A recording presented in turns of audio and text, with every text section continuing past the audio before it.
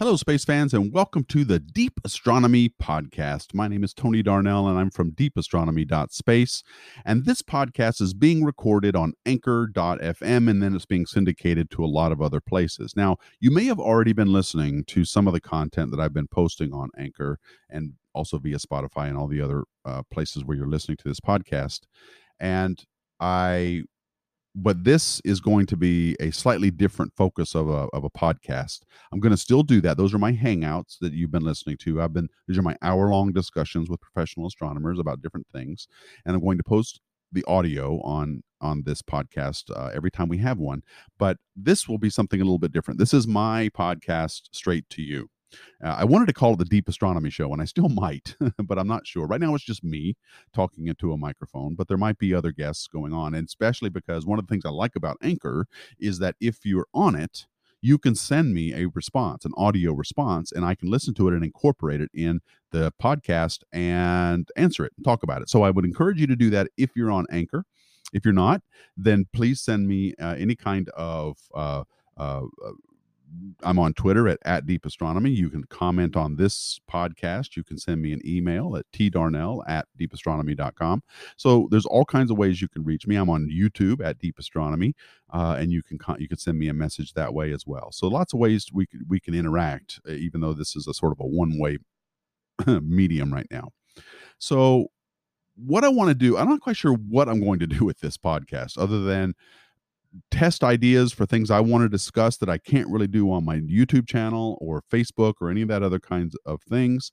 But if you are listening to this and if you like it, then I hope you'll share it with people and then help me grow this humble podcast into something more. I'm going to be recording a few more segments and then I'll post this as an episode. I want to thank you all so much for listening, and hopefully this will be a good thing. So we'll see.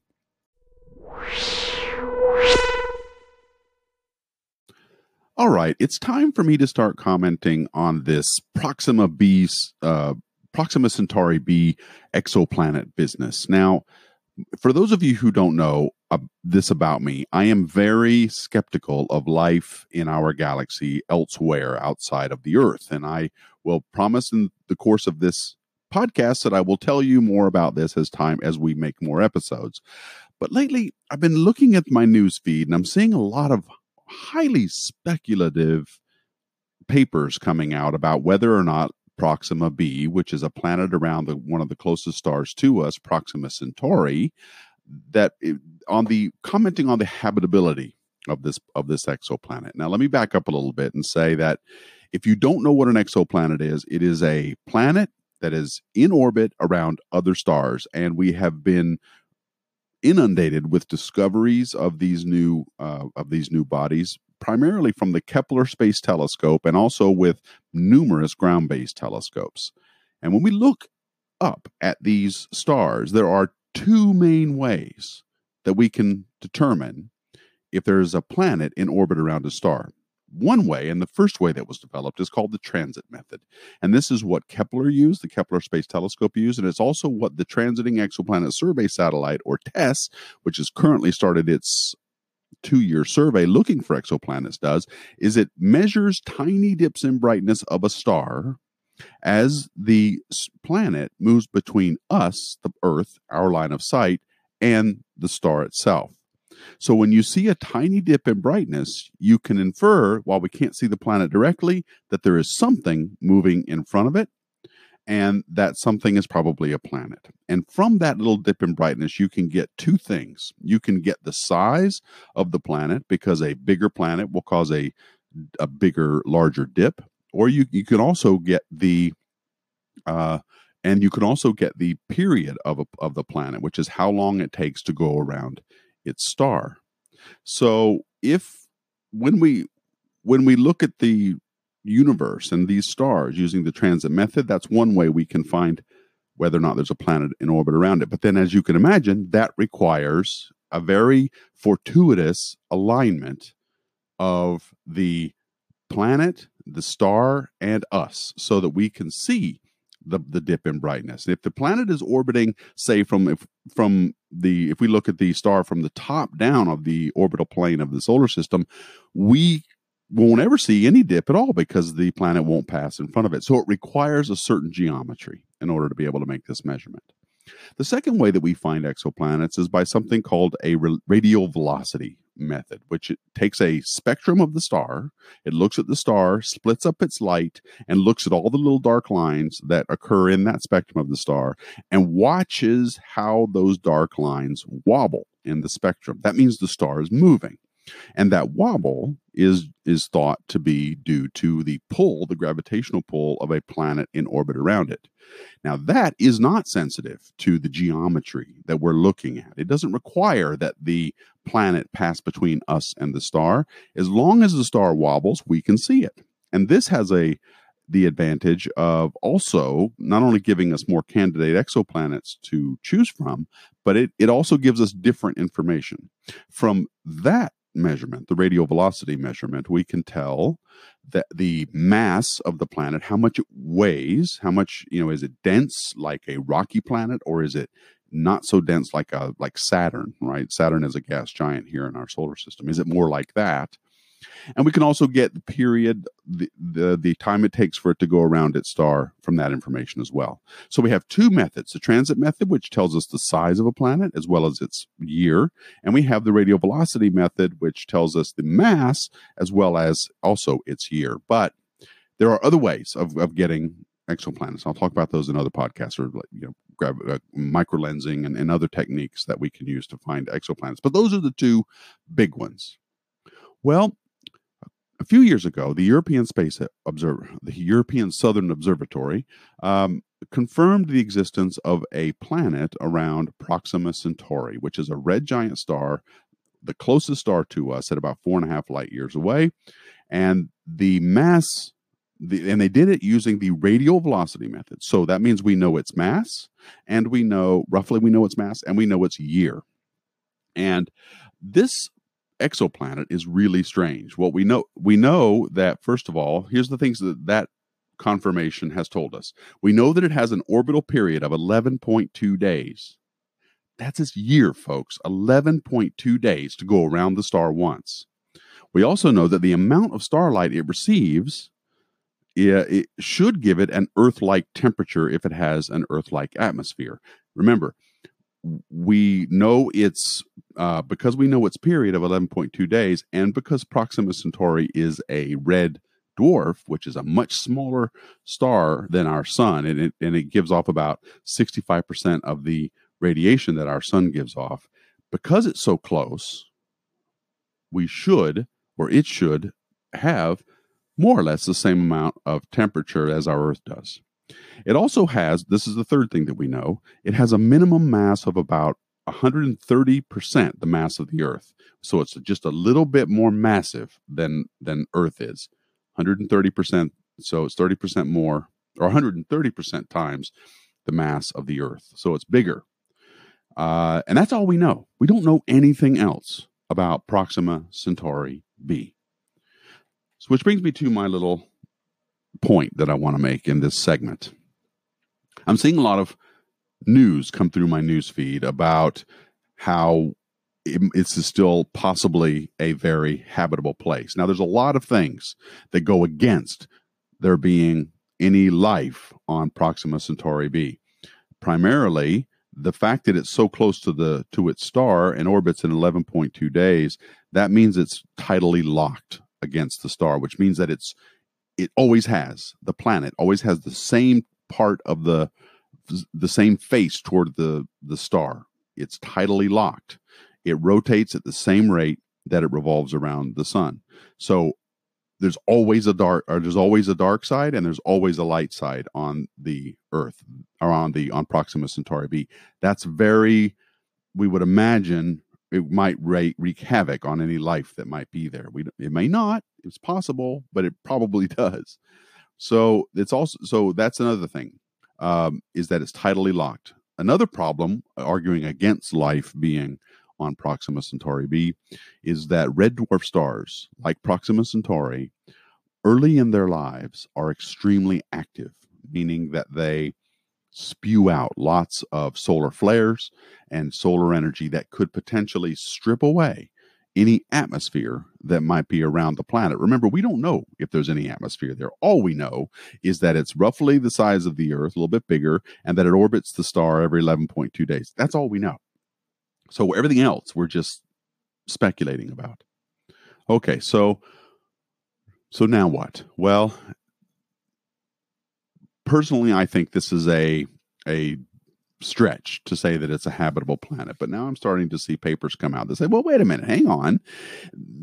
Maybe there could be this could be habitable if a lot of things occurred. And one of the things they're saying is, well, one thing that could happen with a planet that's 130% more massive than the Earth is it could have a lot more water on it. So even if the star Proxima Centauri blew away its atmosphere and most of its atmosphere and water, some of it could survive.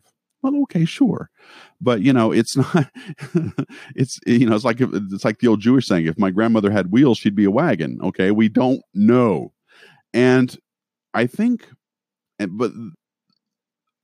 people are so biased toward there being life finding life out there that they're basically willing to give up a lot of their skepticism and their reason that this might not be the case. And I say it that way because let me just back up a little bit and say one thing that I don't admit very often in public, and that is that I'm an atheist. I do not believe that there is a God. I believe I've lived most of my life as a person looking at the world through a scientific lens, but I have mad respect for people who do have faith in Christianity or whatever religion they have, because I think it's important, and I think there must be something there to it that I don't see, but I madly respect what they believe in, and I would never trash it. But there are others, atheists like myself, who I call militant atheists, and you can imagine who those would be, who are angrily saying to people that God doesn't exist and they believe in an imaginary friend and all of this. They use really harsh terms. These same people, I'm seeing it online all the time, and I'm not going to mention any names, are saying these same things about Proxima Centauri b. Well, I believe there is life there. I think there is probably life there if all of these things happened. Well, you know what that is? That is a statement of belief. That is not a statement of science. You are making a statement about a belief in science. And they don't even realize it. They will attack, these same militant atheists will attack a Christian for having a belief in God and use words like imaginary friend and delusions and all of this kinds of stuff, where at the same time they're engaged in the exact same kind of thinking. And that's what really irritates me about this. Could Proxima Centauri have life? Sure, if a lot of things are true. But that is not a statement of science. That is a statement of opinion and belief. And it isn't going to be until we get more data, for example, when the James Webb Space Telescope launches, looks at Proxima Centauri and measures the light as it leaves Proxima Centauri and passes. Well, you can't do it because you can't even do it then. I was going to say that it measures the light of any atmosphere that might be there, and we can know that it at least has an atmosphere. But we can't do that with JWST because Proxima Centauri b doesn't eclipse. It doesn't transit its star. So we have to find other ways of finding out if it even has an atmosphere or not. So we don't even know that. And until we know that at minimum, we can't even speculate further. So I don't know. This is my little thought process with these exoplanets. Since this is the first time you're listening to my podcast, my direct podcast, I feel like I should, you're going to learn a lot about me this way, because I feel really inclined to sort of share a lot of things I wouldn't share on my videos on this podcast. So I am recording this on Anchor.fm, and it's being syndicated. Most people are listening to this on Spotify. But if you're on Anchor and you want to send me an audio response to this idea, to this topic, I'll be happy to engage you in this discussion, and we can go and talk about this a little bit further. But remember, what we know about Proxima Centauri is or Proxima Centauri b is very, very little. We know only the things that I told you. It has a period of 11.2 days. The amount of starlight that it receives maybe should give it Earth-like temperatures if Proxima Centauri isn't too active, and it has a minimum mass. The smallest mass it can be is 130% of the Earth. So it's just a little bit more massive than our planet. That's all we know. And so let's keep that in mind. These papers that are coming out, I'm reading this on phys.org, by the way, and there's a study that is really, I think, being highly speculative. Although they are saying we don't know and we have a huge range of uncertainty, they're saying that we shouldn't give up on the idea of habitability. But that's the only real point they can make in this so-called scientific paper. And I'm really annoyed with the militant atheist response to all of this. So anyway, it's time to move on.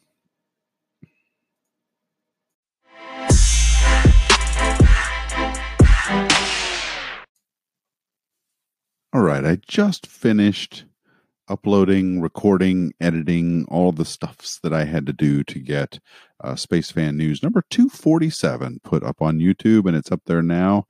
And it's all about the first two worlds of the Transiting Exoplanet Survey satellite. It took me a lot of time to get that up, but I finally have it up now. And while I was doing this story, it occurred to me that it follows a lot of what I was thinking as I wrote that script, kind of goes along with the theme of this podcast, which is sort of this exuberant exoplanet hype that we all have, and this tendency of astronomers to publish information that they don't really have all available yet, but they do seem to be making a lot of conjecture or wishful thinking is what I guess is the best way to put it in a lot of these cases.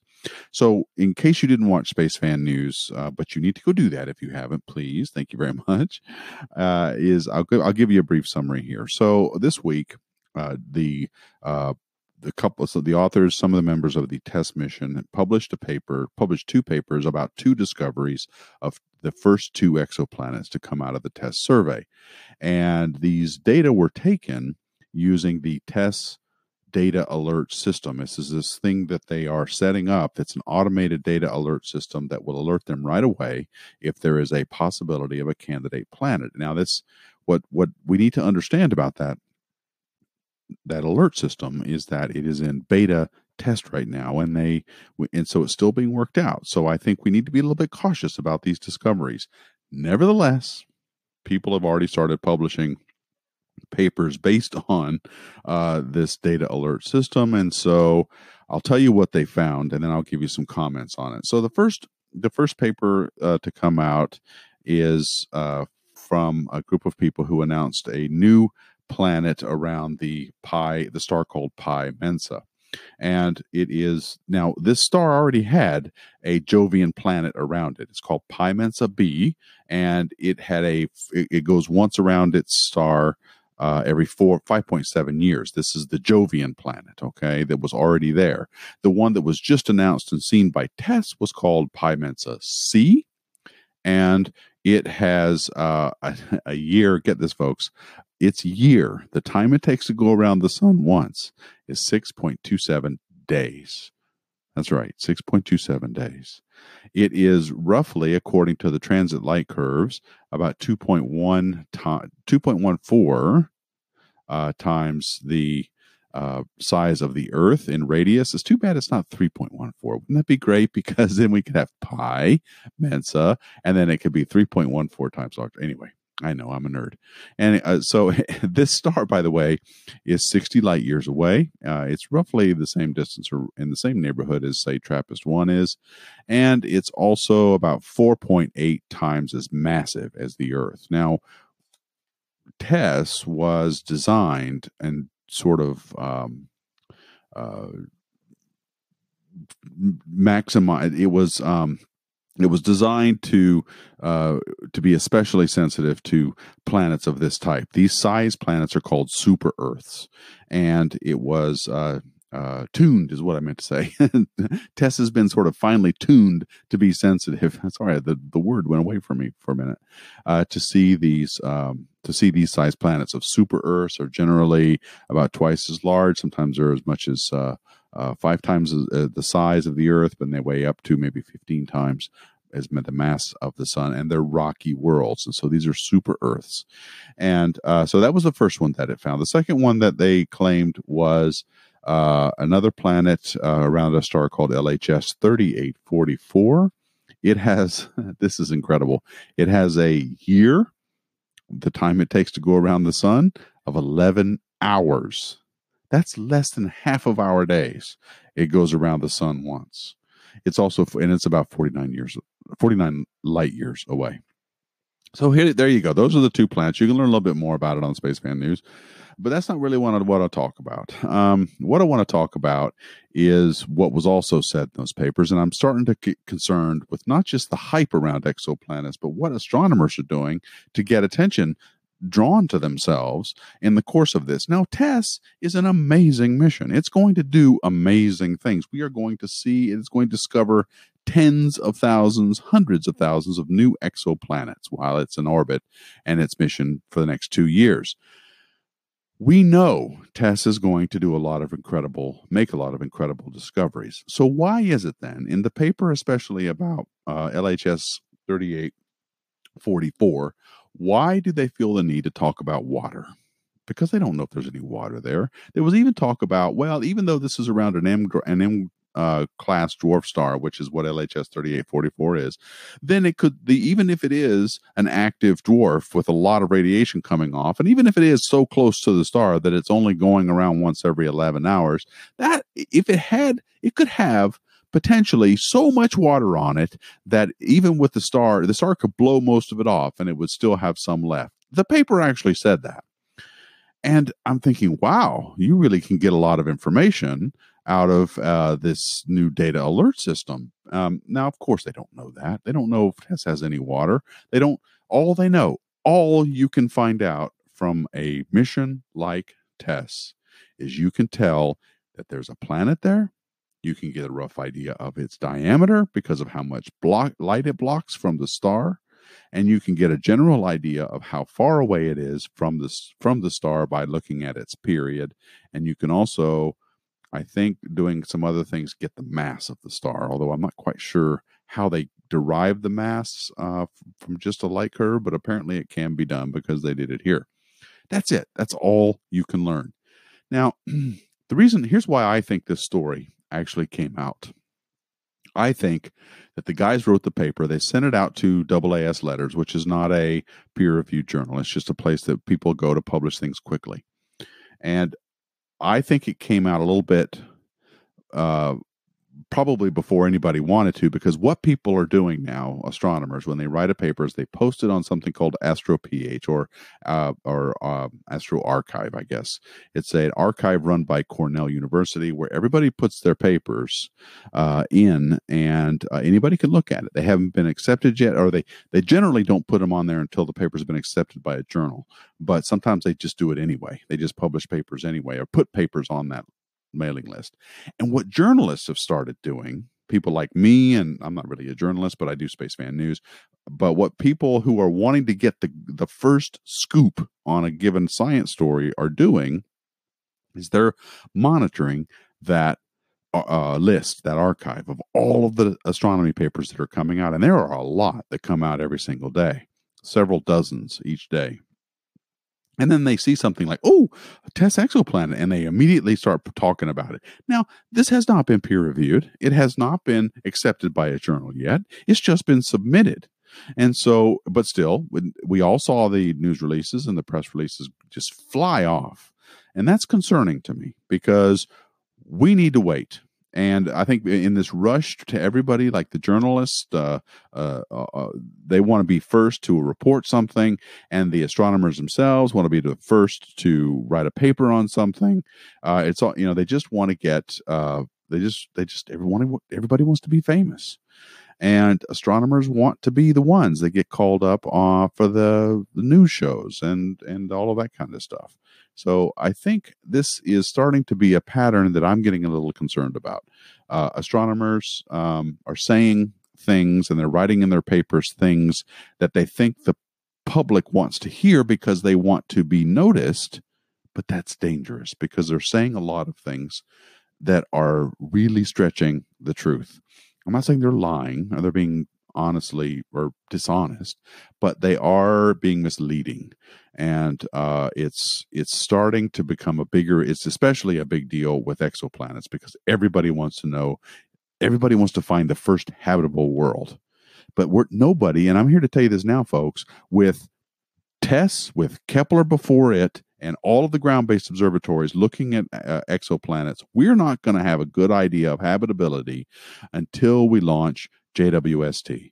JWST is going to go up into space and it's going to look at any atmosphere. It will be able to directly detect if there is an atmosphere. That's the first thing we've got to see in a planet is, does it even have an atmosphere? And if it does, that makes it a really good candidate for life. But we need to know more about that atmosphere. We don't just need to know that it has one. We need to be able to see what's in that atmosphere. And the way JWST is going to be able to tell us is by looking at the starlight as it passes through that atmosphere by using one of its spectrographs that's on board. And once it does that, it can tell us what elements are in that atmosphere. And from there, then, boy, for the first time, we can really say, you know what? This is a really good potential habitable world. It's still not definitive yet. We still need more information, but that's going to get us our next step. And we're not going to get there until JWST launches. So I wish people would shut up about habitability and whether or not planets have water and whether or not, because we don't even know if they have atmospheres yet. So we need to be careful. And I think this exoplanet hype is getting really out of control in a general sense. Let me know what you think. I am posting this on anchor.fm, and that has the ability to let you respond to me if you also want it. Send me a vocal or an audio message. And if you're nice and you're not mean to me, I will play it back and I'll try to answer your questions and we can have a conversation about this. Let me know what you think on this. In addition to this podcast, this is the Deep Astronomy podcast. I also am posting all of the audio from all of our live astronomy hangouts so that people can listen to them instead of just having to watch them on YouTube. So that's where we're at. Spread the word, folks. This is the first Deep Astronomy podcast. I'm thinking of calling it the Deep Astronomy Show, mostly because I have a graphic that says that. So I don't know. We'll see. Anyway, guys, I'm going to go ahead and post this. I want to thank everybody for listening. And as always, keep looking up.